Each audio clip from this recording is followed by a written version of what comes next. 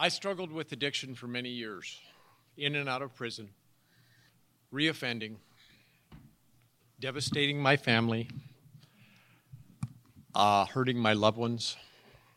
I hurt the ones that were most important to me, but most of all, I hurt myself. My wake-up call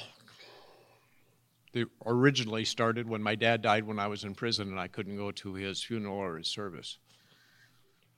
After I went out again and was back again, I decided it was time for a change.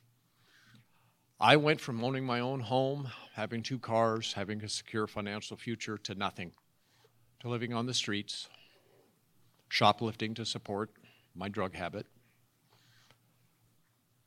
My last prison sentence, I was sitting in the cell, and I just finally had enough. I gave it over to God, and I made the decision right then that I was going to do anything and everything in my power to not come back. For the next 7.5 years, I worked. I was hired as an institutional worker 2 days after I was arrested. I worked 200 hours a month for the next 7 years. I applied myself. I took all the classes I could. I took vocational education, and lo and behold, the education department asked me if I heard of Partners Reentry Center. Well, no, I haven't. So I got all the information, and I got signed up for them. And I got out, and I showed up at Partners the next day. I saw a beautiful lady sitting behind the desk that welcomed me and started to guide me. And then I met my case manager. That would be Mr. Sopko, who encouraged me over and over again to slow down, that things will happen when they happen. So I got out, I started beating the streets and putting in resumes, and I had the lucky happenstance 2 weeks later to run into an old friend who looked absolutely wonderful, and I asked him, what's going on? And he said, well, Jeff, I do the next right thing. Really? Well, what is that? Well, stay clean and sober. Volunteer, help people out when you can, do the next right thing. He's been a part of my life for the past 14 months. He is also one with Mr. Sopko that said, slow down, Jeff, things will come when they come. I walked into that wing place, my boss saw something in me and he gave me a chance, and I worked my butt off. And I am now responsible for $1.5 million a year in revenue business. I have the alarm app on my phone. I have the keys to the restaurant. Yeah. I have my first legal vehicle that I've had in a long time.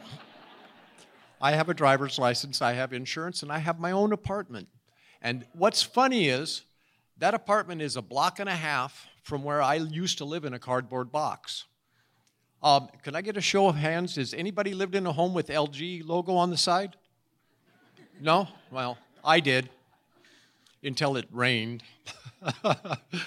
So every day when I go to work, I look over at that corner that I was tucked around the side in, and I give my thanks to God for what I have. I've done a video about reentry, because my philosophy is if I can help just one person out, if I can touch just one person and make a difference in their life, I'm going to do it. In my position, I hire people in a halfway house. I hire people just out of prison. I hire people on probation, and I give them a chance at gainful employment.